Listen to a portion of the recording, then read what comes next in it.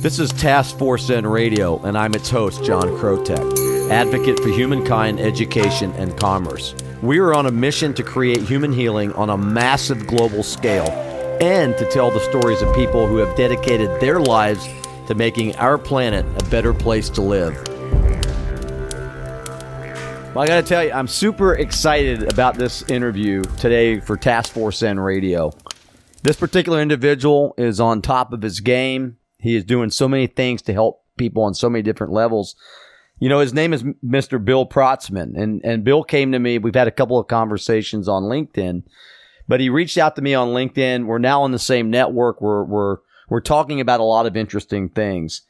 Let me tell you about Bill, though, and you need to know this stuff before we start this conversation.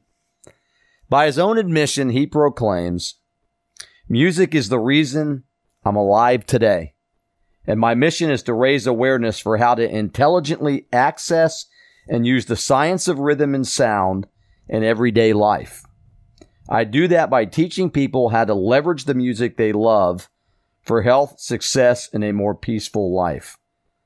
Well, that proclamation, I got to tell you, is pretty cool because I've never heard of anything like that. I mean, we all love music, but Bill's approach to music and how people live their lives both inside and out gives me goosebumps. Can't see him now because we're on the air, but it's pretty darn inspirational.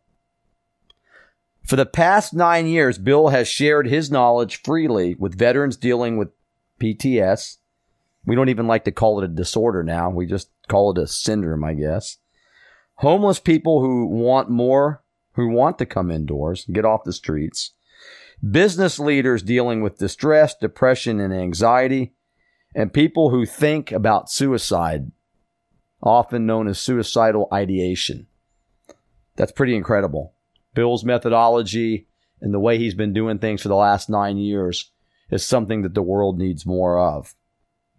Throughout his career, Bill has performed and worked with opera stars, poets, Dixieland jazz, rock, and pop tribute bands, in cabaret, melodrama, and musical theater, and as a solo concert pianist and entertainer. The most recent version of his one-man show, Connected, focuses on using music as a self-intervention tool for issues related to military service. Now, ladies and gentlemen, if that's not cutting edge, then I don't know what is. So I'm really looking forward to this, I'm telling you. In 2011, Bill founded Music Care Incorporated, a for-profit corporation dedicated to education and music as self-care, as a resource for people who want to do a better job caring for themselves physically, mentally, emotionally, and probably just as important, spiritually, maybe more important. Music Care Incorporated became a San Diego County Live Well partner in 2018, and Bill can expand on that as we get closer to this conversation. Bill's work has received national recognition. It did in 2014 with an Award of Excellence from the National Council for Behavioral Health Care. It's pretty cool. His former education so far, he says, because he's always learning and he's going out on a limb all the time to just absorb all that education, has culminated in magna cum laude degrees in piano performance from the University of California at Irvine in 1999, and creative writing from Principia College, 1982, with an emphasis on bringing music to audiences in non-traditional ways. Bill has recorded 2 all-original albums, one in collaboration with a master performer on Tibetan bowls and a virtuoso wooden flute player. His recording of Amazing Grace topped the MP3.com charts in July of 2000, and has been included in the Library of Congress Permanent Collection. Pretty cool, Bill. Pretty cool, man. Bill is certified in QPR, Question, Persuade, Refer, Mental Health First Aid, and Reiki Level 2, or Reiki. He is the author and publisher of More Than Human, The Value of Cultivating the Human Spirit in Your Organization, which became an international bestseller in both the business and spirituality categories on its first day that it was launched, as well as publisher of In Our Eyes, In Our Words, Portraits from the Edge of Society, a fine art book of portraits of homeless people, which was honored with an Independent Publisher of the Year award of this year, 2019. If you go to Bill Protzman's LinkedIn file, you can see some of the, or LinkedIn profile, I should say, you can see some of the organizations that he's worked with to bring the power of music to light in providing self-care. Wow. Bill, you're on top of it, man. I'm humbled and I'm honored to have you here on Task Force Zen Radio. And I just want to say congratulations and thank you for all those people that don't know me, but that you have helped along the way. That's a blessing from the universe. Thank you. Oh my gosh. That has been, I mean, I don't even need to talk now. No. That introduction, John, just set me off on my weekend. Well, good. Thank God it's Friday, right? But seriously, I mean, when you say it like that, it's, I'm living this stuff, so you don't often take time to stop and look back and go, hey, we really did some stuff here, right? Well, you're definitely doing some stuff, and it's not just stuff, man. I mean, you raise the aura of this planet, and it's men and guys like you that set the stage as an inspiration and a motivational for people out there, not only to live their lives again, but if they have ideas to make the world a better place, it's guys like you that they can look to. So tell me... go ahead, man. Can I echo that right back to you? Because I honestly believe that we meet in this world, in this universe, we meet on purpose. And we wouldn't be talking today unless there was something that resonated about me with you and about you with me. So I feel like you have the opportunity to help raise the consciousness here. And I'm so glad to be a contributor to your show. Thank you, man. I gotta... Sometimes, you tear up when you hear things like that, because sometimes you wonder, who's really listening and are we really making a difference? But when the universe brings guys like you, I know we're making a difference. So, yes, sir. Tell us about the Protzman household and what developed you as the human being that you are. What happened, man? How did that go down? Well, it's a great place to start. My sort of family ethos is military.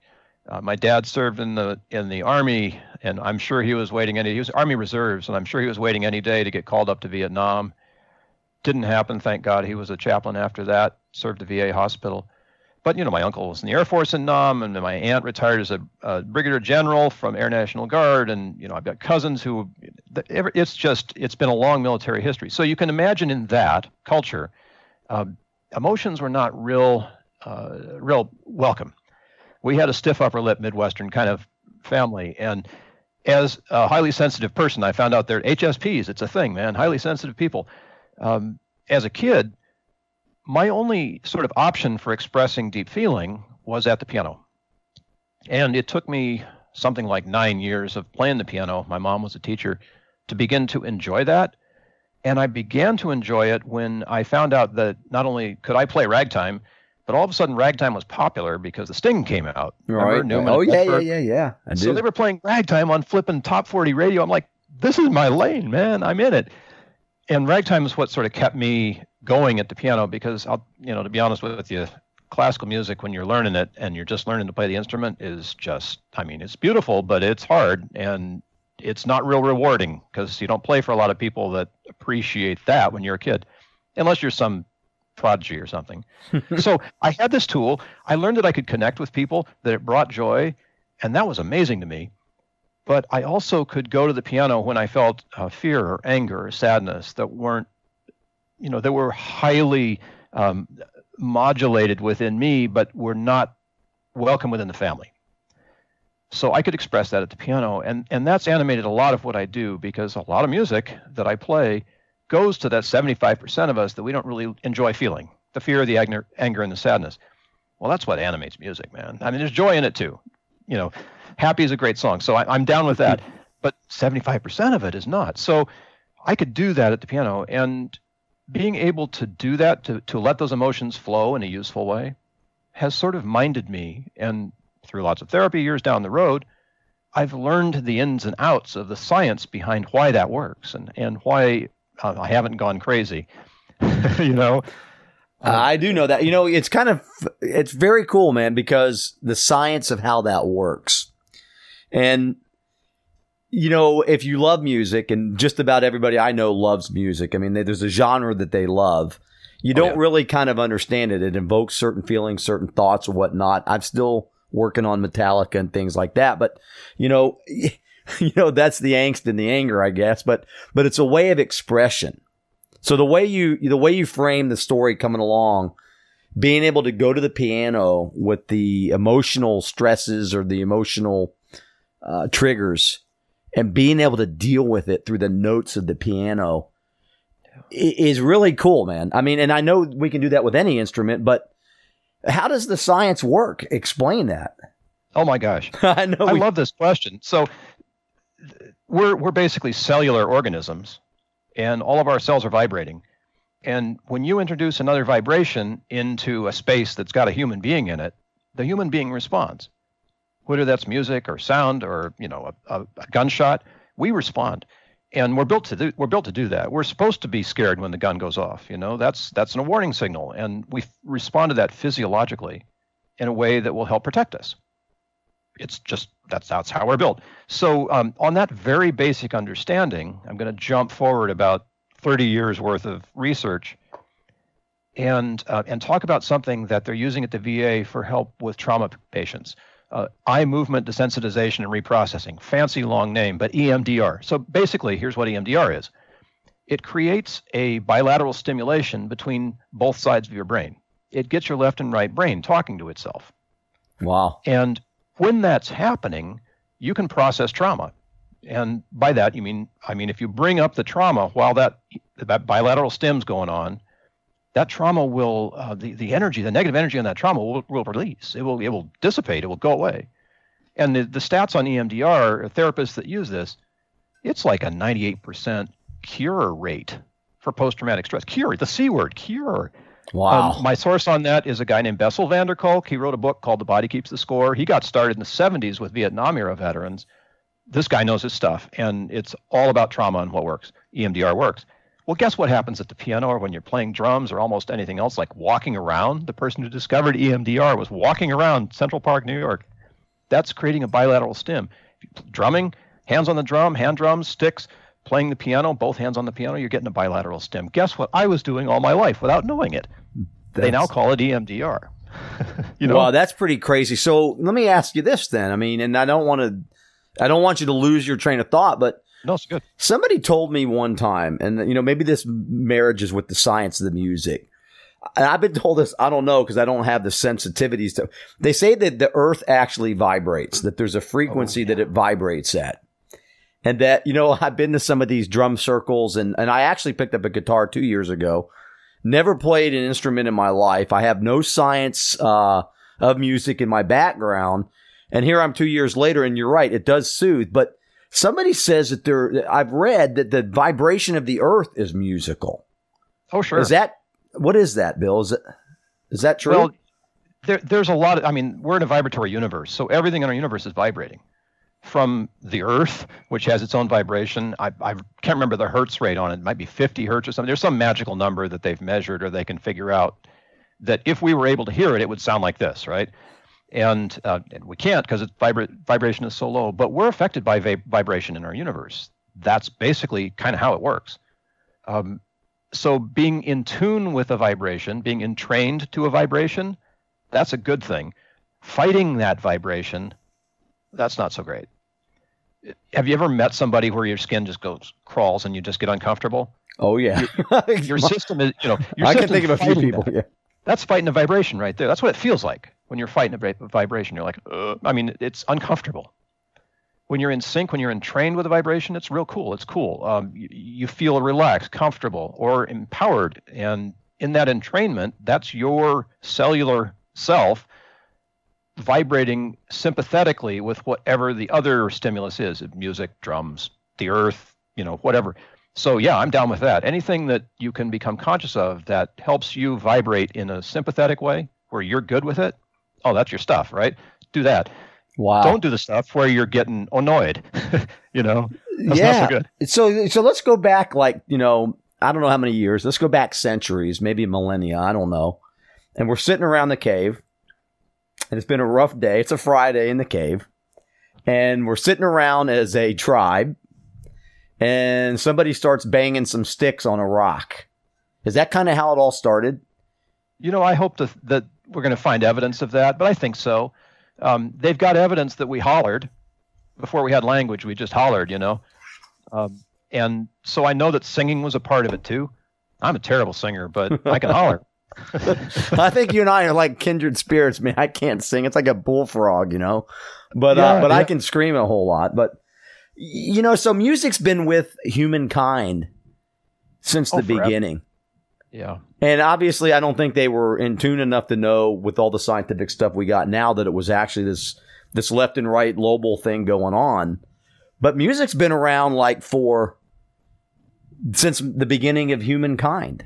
It's like food, man. I think we need music as much as we need food. We need sound and rhythm as much as we need to eat, because it's the sound and rhythm that feed us in a way that we can control. I mean, there's lots of stuff out there we can't control.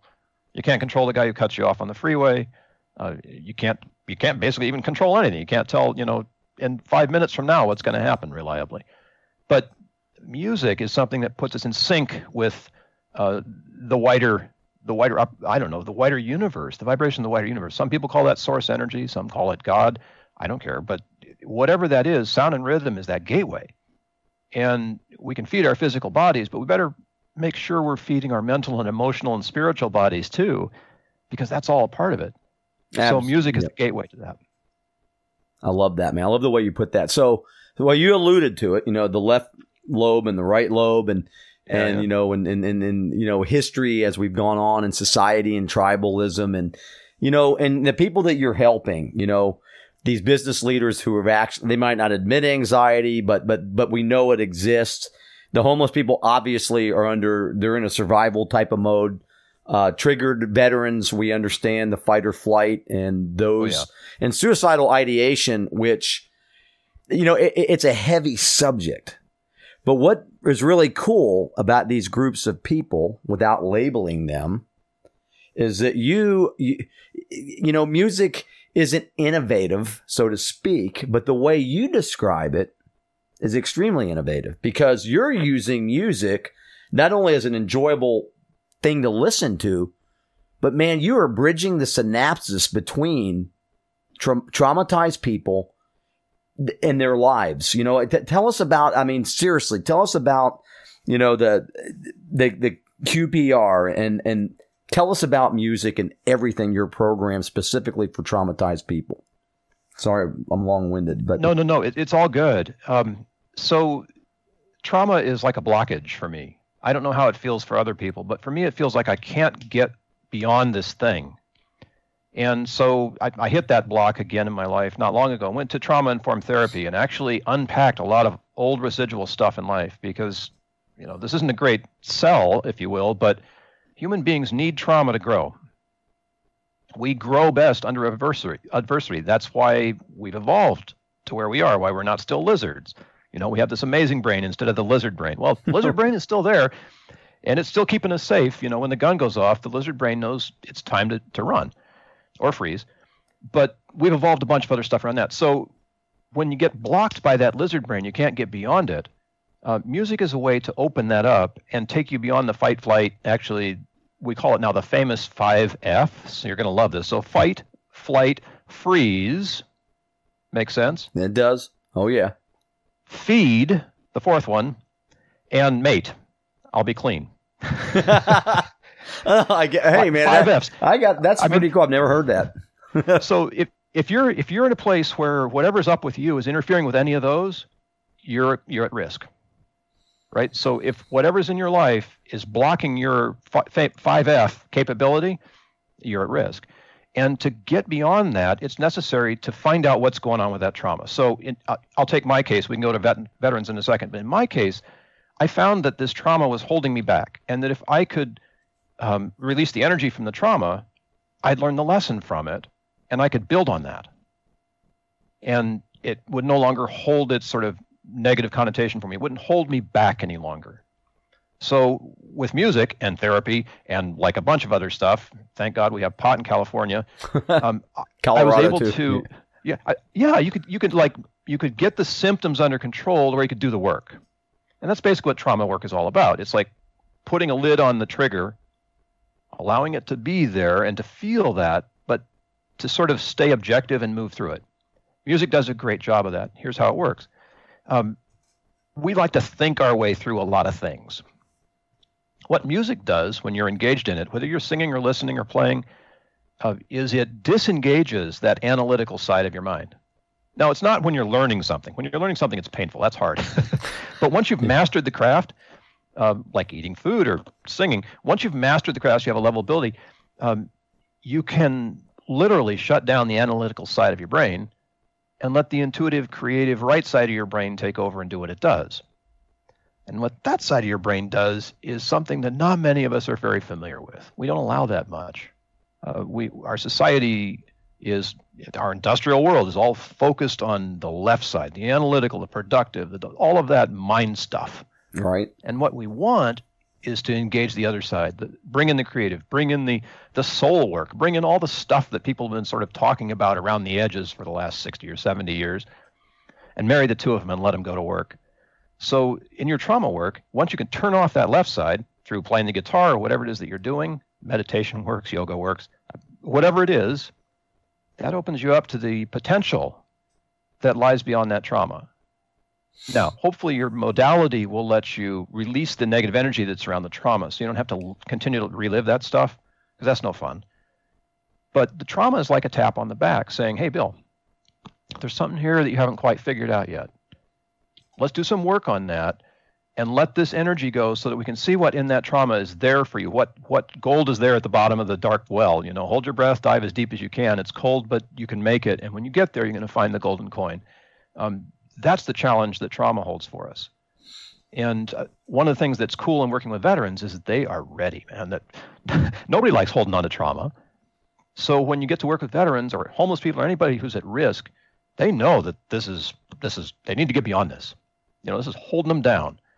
Your average bear, not so much. But when you've been in that place, if you're a recovering addict, you've been there and you want it. That's a great place to open it up and work. And in that place, the left brain is frustrated and tired. It just says, let me out.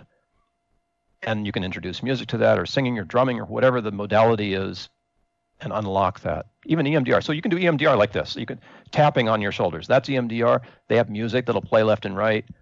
While that's happening, you just recall the last listeners, if you're listening, this is how it works.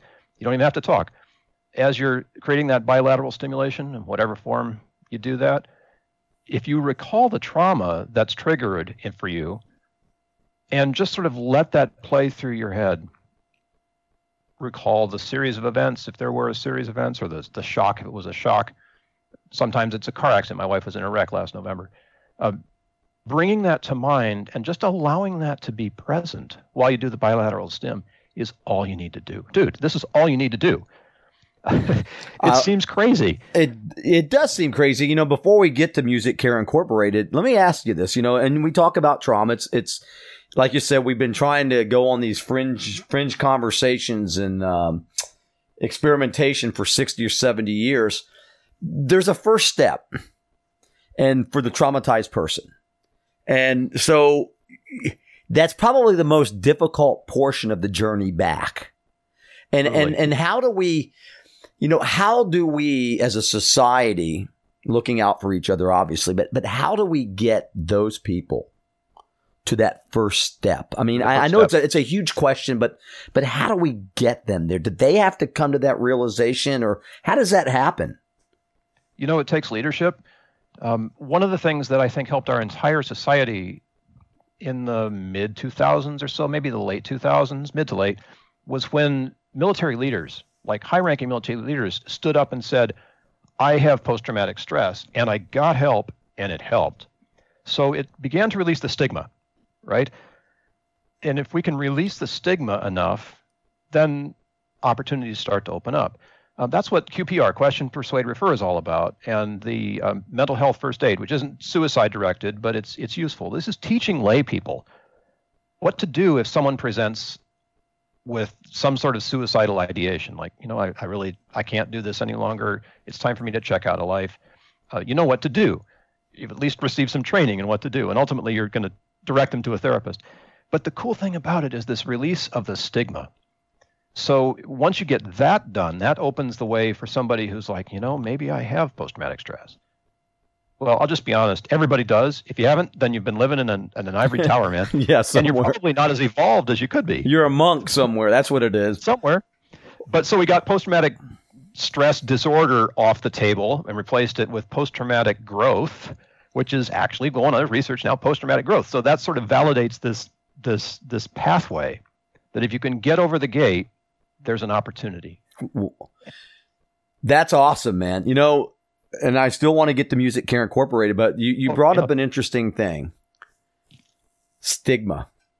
And the labels that we place on people who have been traumatized. And me personally, we're not going to, this is a show about you, but I had an event that took place when I was 11. It wasn't fun. It was pretty sickening, actually. And I knew intuitively that there was a stigma associated with that type of event. And so, stigma first. So I didn't get the help I needed. I probably could have saved myself a lot of money from all the booze that I drank over the years. I could have saved a lot of time not breaking hearts, proving my manhood, dragging my knuckles.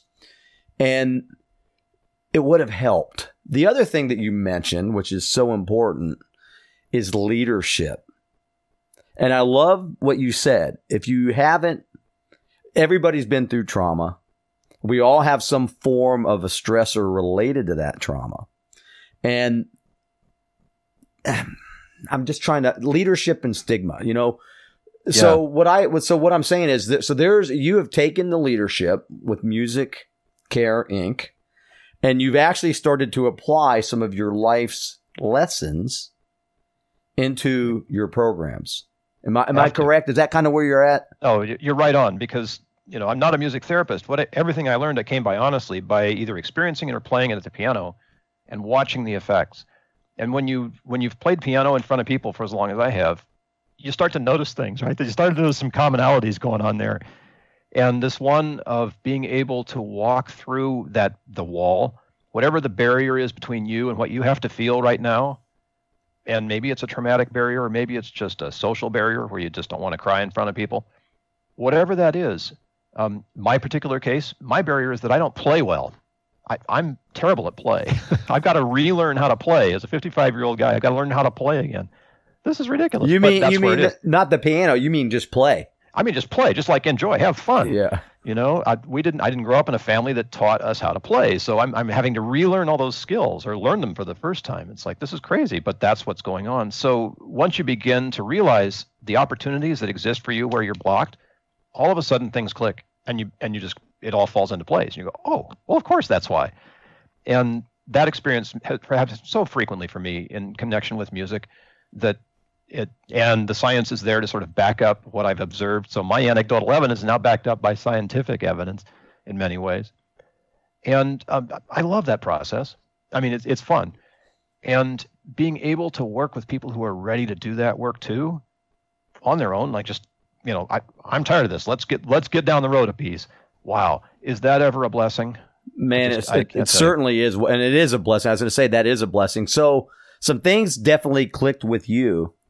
And when you founded Music Care Inc., tell us about it, man. Tell us how that idea came to you, and tell us about what that journey's been like. I've been doing this thing with music for a long time, playing for people who really need it, including veterans. And I realized that as much as I love to play and as satisfying as that is, being a performer is only one part of what is necessary to spread the message, to get the word out there. There's so many ways that music is helping veterans, and specifically Guitars for Vets is out there. There's a bunch of guitar programs that teach people to play guitar, and that helps with post-traumatic stress, and there's evidence on that. And it's like, okay, that's cool, awesome. Creative writing, the arts, whatever. But music works on all parts of us. So you get the vibration in your fingertips if you're playing an instrument, or in your body if you're singing. You get that vibrational energy. That's a physical thing. You get the emotional change that comes. We can't help it. I mean, music plays, we respond. We don't have control over that. It just is there. We can resist it after we noticed it, or we can embrace it. But that comes after the response. The response came first. So you've got that emotional response. The mental thing is cool because people often, if you're listening to music with words, you think about it. So the mind's engaged. And then, of course, there's a spiritual dimension that opens up too. So music works on all parts of us in real time. And that makes it fascinating for me. I mean, I'm lucky I'm a musician and not an artist or something, where you paint stuff and it sits on a wall and nobody ever notices it. I get to do this work in real time. So all of those factors are just like coming into play for me on this. And I realized I needed to find a way to teach them more widely. So I built a business to do that. And basically the business is unashamedly what they call a social benefit corporation in some states. But the idea is that we earn phenomenal money from people who can afford to pay it so that we can give back to people who have no money but need the help. And that model seems to be, more and more embraced by other businesses who are actually corporations like mine. We don't have a middle road for it yet, but it's somewhere in between a for-profit and a not-for-profit is where MusiCare lives. And then I thought I was on the right track, but something else opened up. Turns out that in America, we're not so great at self-care. We like to find the expert and take the pill and do this, and the opioid crisis is the one end game for that. It's much easier to take an opioid than it is to work on your own pain. So I realized you got that right. Gosh. I mean, yeah, working on your own pain. And the other side of this is we've accumulated so much pain because we've intentionally been tamping that stuff down. We've been tamping fear, tamping anger, we've just been pushing that stuff back inside. So we've got this residual, if you could figure out how to tap that energy, which we will, it's going to motivate so much of the next whatever years of our lives. One person I know calls this the age of creativity, and I think that's where the creativity is going to come from. We see that with the hip-hop movement, but I'm getting off track. So all of that energy that we've been tamping down, we got to find a way to release that. There aren't enough therapists. Clearly, the opioid crisis is an example of what medication is doing for that. Oh, yes. We just don't have enough ways of unpack. We can't exercise enough. There's so many ways that we need to get in and let that stuff go and let it enliven our lives that we haven't got right now. And the first thing we need to do is let people know that we have to do that. You can't see your therapist 24/7. What are you doing the rest of the time when you're not in the chair? And that's where the focus needs to be. And the rest of the time, most of us now, when we're not in therapy, I've done this, case in point. If I'm not in front of my therapist, I'm finding ways to mask over the symptoms, Been there, done that. That's not doing the work, right? That's masking the symptoms. That's not doing the work. And I mean, look around us. We've got this incredible income inequality thing that's the result of this kind of thinking. We've got homelessness that's the result of this kind of thinking, or this long history of practicing this tamp it all down kind of stuff. Well, you can't tamp it down any longer. It's starting to explode. So the bigger opportunity here is for self-care. And there are people who are starting to write books. One of them that I love in the cannabis industry, I can't say the title. Well, I'll say Pain Nation, but I can't say the subtitle because it's got some expletives in it. Right. But Pain Nation is all about what cannabis is doing to transform the medical industrial complex in the United States. That's a wake-up call. Oh my gosh, that's another episode for sure. I'm telling you, man. Completely, So I realize that MusiCare isn't big enough. I'm not actually going to be growing MusiCare into the self-care space, but I think a big component of all the work that needs to be done is to enliven people's curiosity about self-care. Like, what can I do for myself when I'm not at the doctor's office or at the therapist's office or in the drum circle or whatever? How can I keep that practice going and sustain myself until the next time I'm with the expert? I think that's the real opportunity here for anybody who's in this space of wanting to take care of themselves better. Jump on board, because this is the opportunity to help share with the world what we can do for ourselves. Recovery from trauma, you can have a therapist there and you can do all the stuff and take pills, whatever, but the actual work happens to you. Nobody's going to come in and flip the switch and make it go away. You're going to learn how to deal with that, and then the next trauma that hits you or the next trauma you unpack, whichever one it is, you will have learned some skills and you can apply them to the next thing, and you'll learn more skills and apply them to the next thing. It's like, it's a practice. It's a compounding journey. This is kind of neat because, and you mentioned this, picked up on this, doing the work, doing the homework.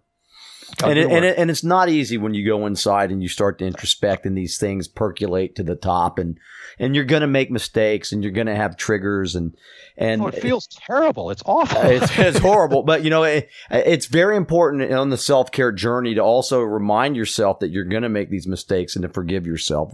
It's so cliche, self-forgiveness and all this, but can you think of a person or two that you've worked with specifically, an example where you have seen this person start here, small and inside and angry and resentful and become that beautiful blossom? Can you think of a couple of people that you've worked with? I can. Without. No, I don't have to use names, but I had the opportunity to volunteer for Guitars for Vets. I don't play the guitar, but I helped out. So I'm sitting at Veterans Village, San Diego, which is an amazing residential treatment and recovery for veterans. Many of them who are there are in recovery and have been homeless.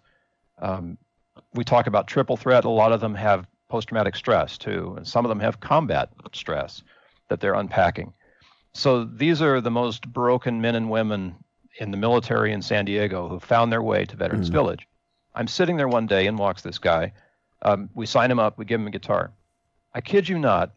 This guy sits down out there like around the fountain in the courtyard and just starts playing and singing. He was playing and singing. I was there for a couple hours. He was still playing and singing when I left. Wow.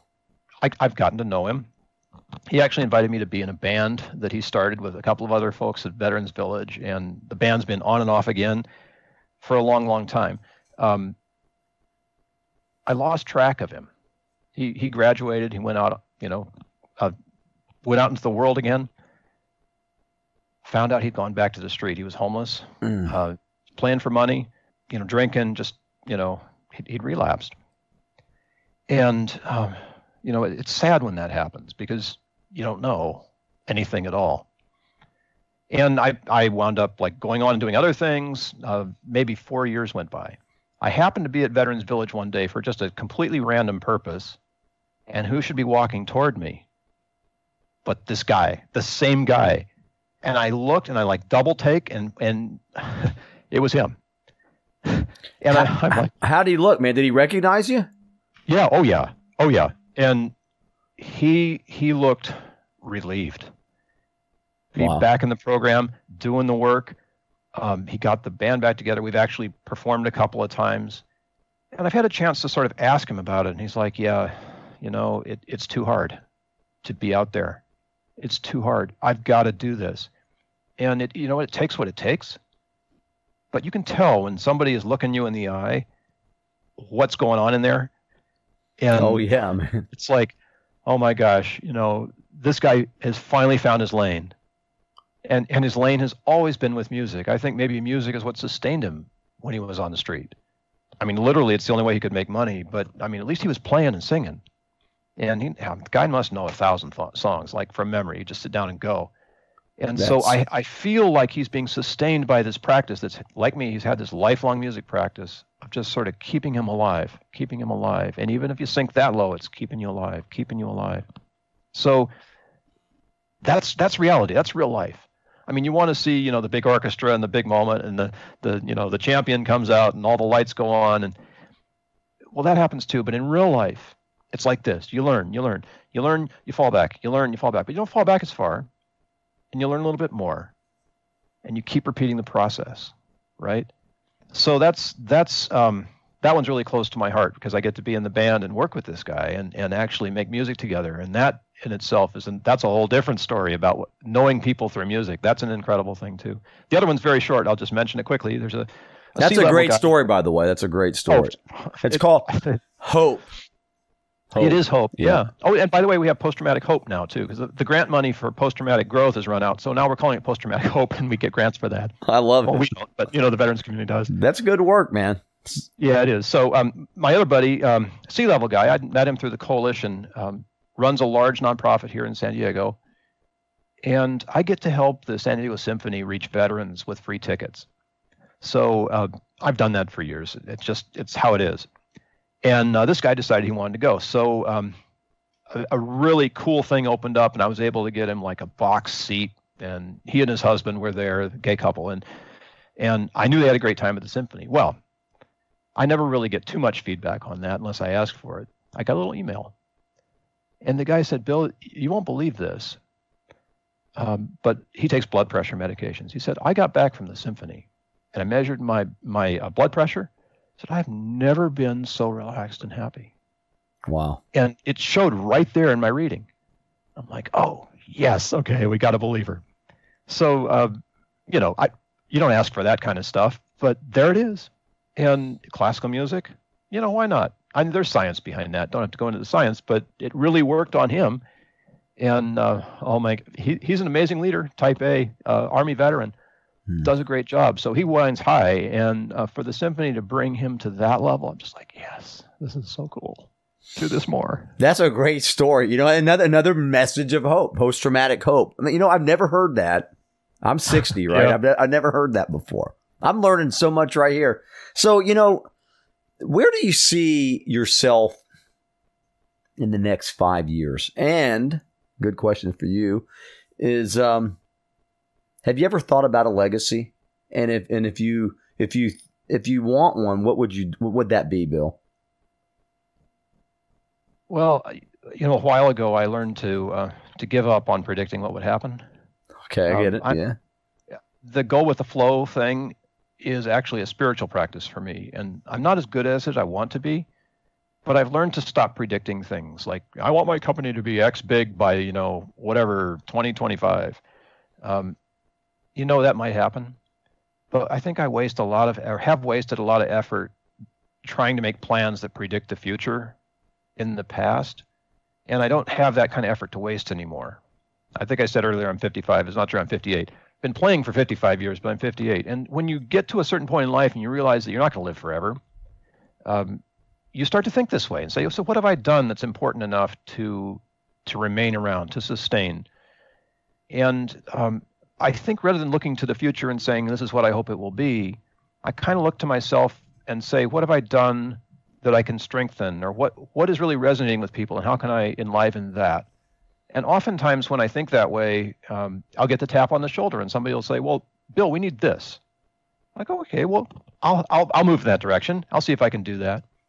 I think that the legacy question, though, is a really interesting one, John. And I'm thinking about that because when my dad passed away, December of 2018, I started to think about December 2017. I started to think about what he'd left me. And I've got a locker full of furniture somewhere, but not that stuff. He left you more than that. I know he did. Yeah. It's like, what did Dad really teach me? And one of the things that in our family that is so amazing was the ideas of loyalty and respect are very strong in the men in my family. They're probably also strong in the women, but the women, they exude a different kind of expression of that. But in our family, loyalty is a big thing, and respect, and actually being a gentleman. And so if there's anything that I hope I can leave behind, it's those ideas, but perhaps in a less structured way, less compressed. I think respect is important, but being able to respect somebody who happens to be sad or angry or scared is just as important as respecting the person who's happy all the time.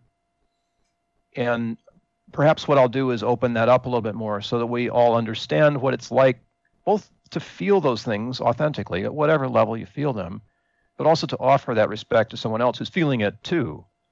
And maybe that translates more into empathy. I'm not really sure, but I think there's a certain kind of honor that we need to give people who, for example, take their own lives because they have a strong belief, and that's the only way that they can bring that belief to light. I'm thinking of the monk who set himself on fire to protest the treatment of Tibetan monks in, I think it was Vietnam era.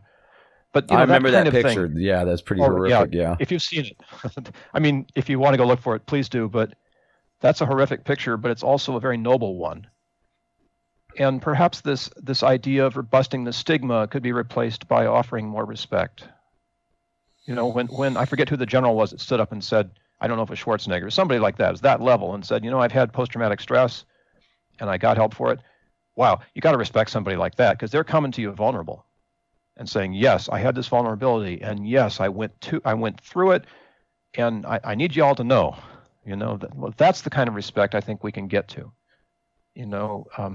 I like that. Not sure how that's going to go, but I like that. So let's just say there, one of our listeners is out there, male, female, doesn't matter, and they're in a really, really, really bad place, and they're listening to us. Is there a message that you'd like to give to them? Is there some advice, or based on all your years of experience around the type of work that you do with music and with people that have been traumatized, what message could you give them, Bill? Well, if music is your thing, and I've been in that place, what I did was just to put on the music that really spoke to me at that moment. And I wanted to end it all. I really did. But I went back to my saddest music, and I think as I was going to it, I said, I can play this music for myself one more time before I check out. And I put it on repeat, and I just sat there in the chair.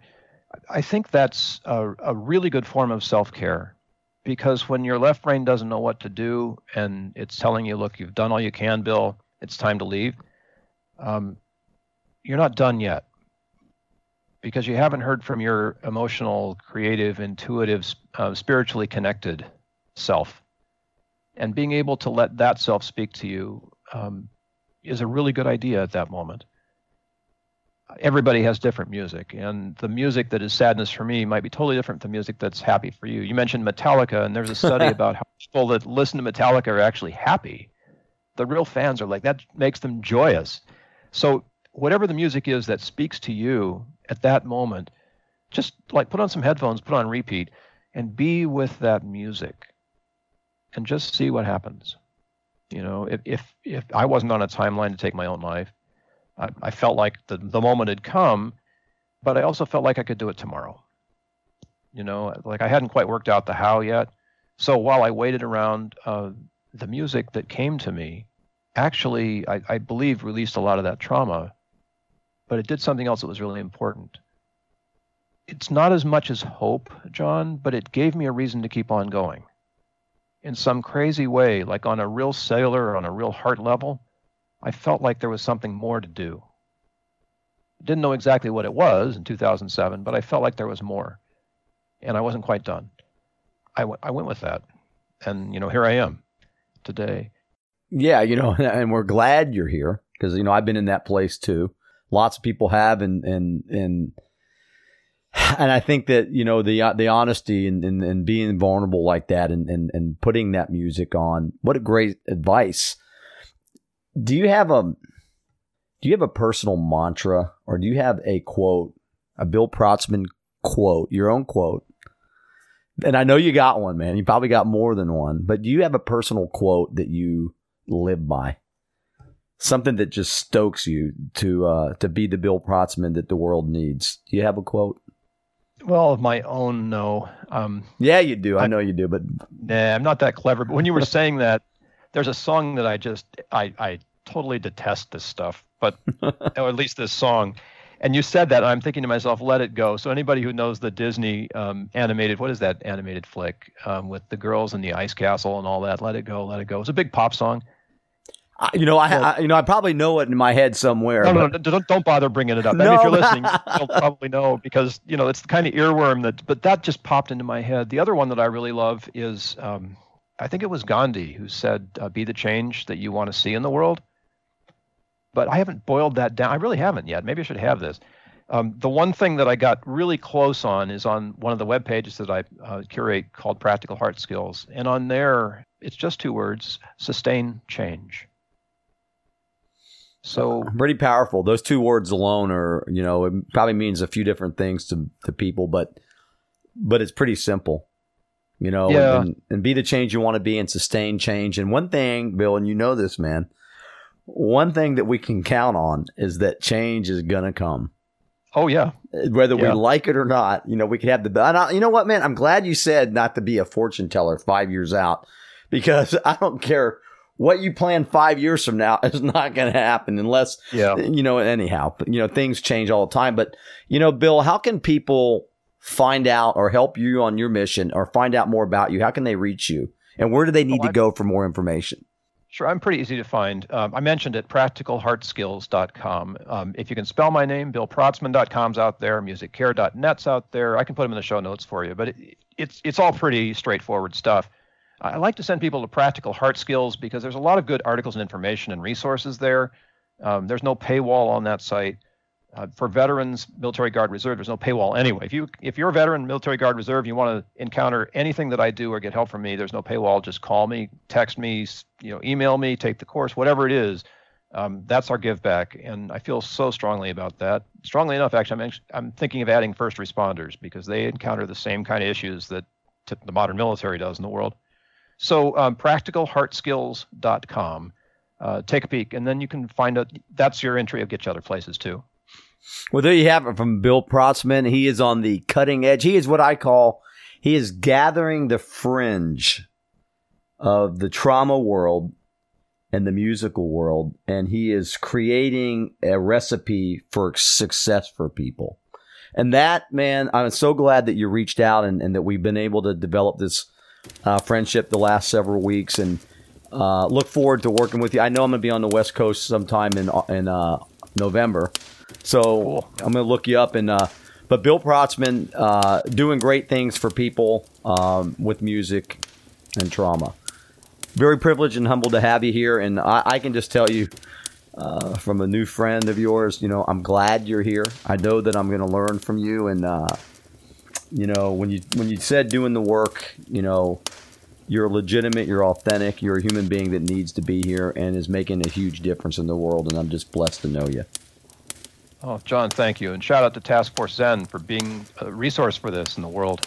There aren't many, man. Thank you. We're going to build it together, man. I'll be the East Coast guy, you be the West Coast guy. But thank you for sharing. Thank you for being candid. Thank you for being honest and real. I love you, man.